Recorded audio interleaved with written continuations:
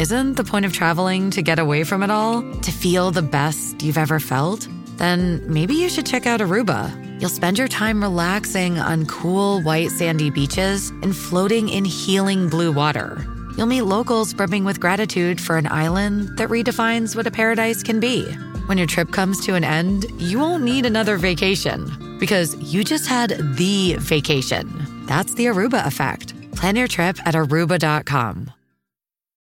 Yeah, I wonder if we should be too surprised about this. I watched the Vietnam game very closely in build-up. We had 27 shots there. In fact, we had 17 in the first half.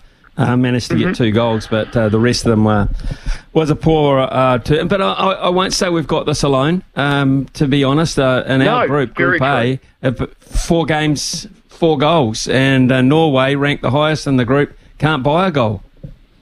Yeah, like if you've been listening to me over the last few minutes, you might think I'm all doom and gloom, but I'm just picking apart a missed opportunity for New Zealand. But the destiny is still in their own hands. Smithy, I would have bit your hand off prior to the tournament if you told me we were in second position heading into the final game, and there are multiple ways for New Zealand to get through. Absolutely would have been delighted with that. Simply, you win, you're in. That's pretty clear, isn't it? I think a draw in both games, New Zealand would go through. If the Philippines somehow get up and we draw, would be out that way. But that seems unlikely, doesn't it? Draw and Norway win. It comes down to goal difference.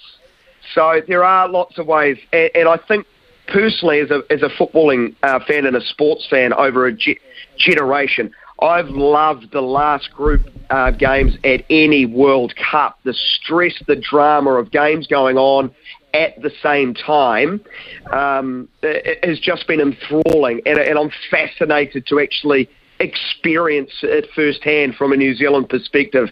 If you've got fingernails, say goodbye to them. They're going, aren't they? They're going in a few days, and Dunedin.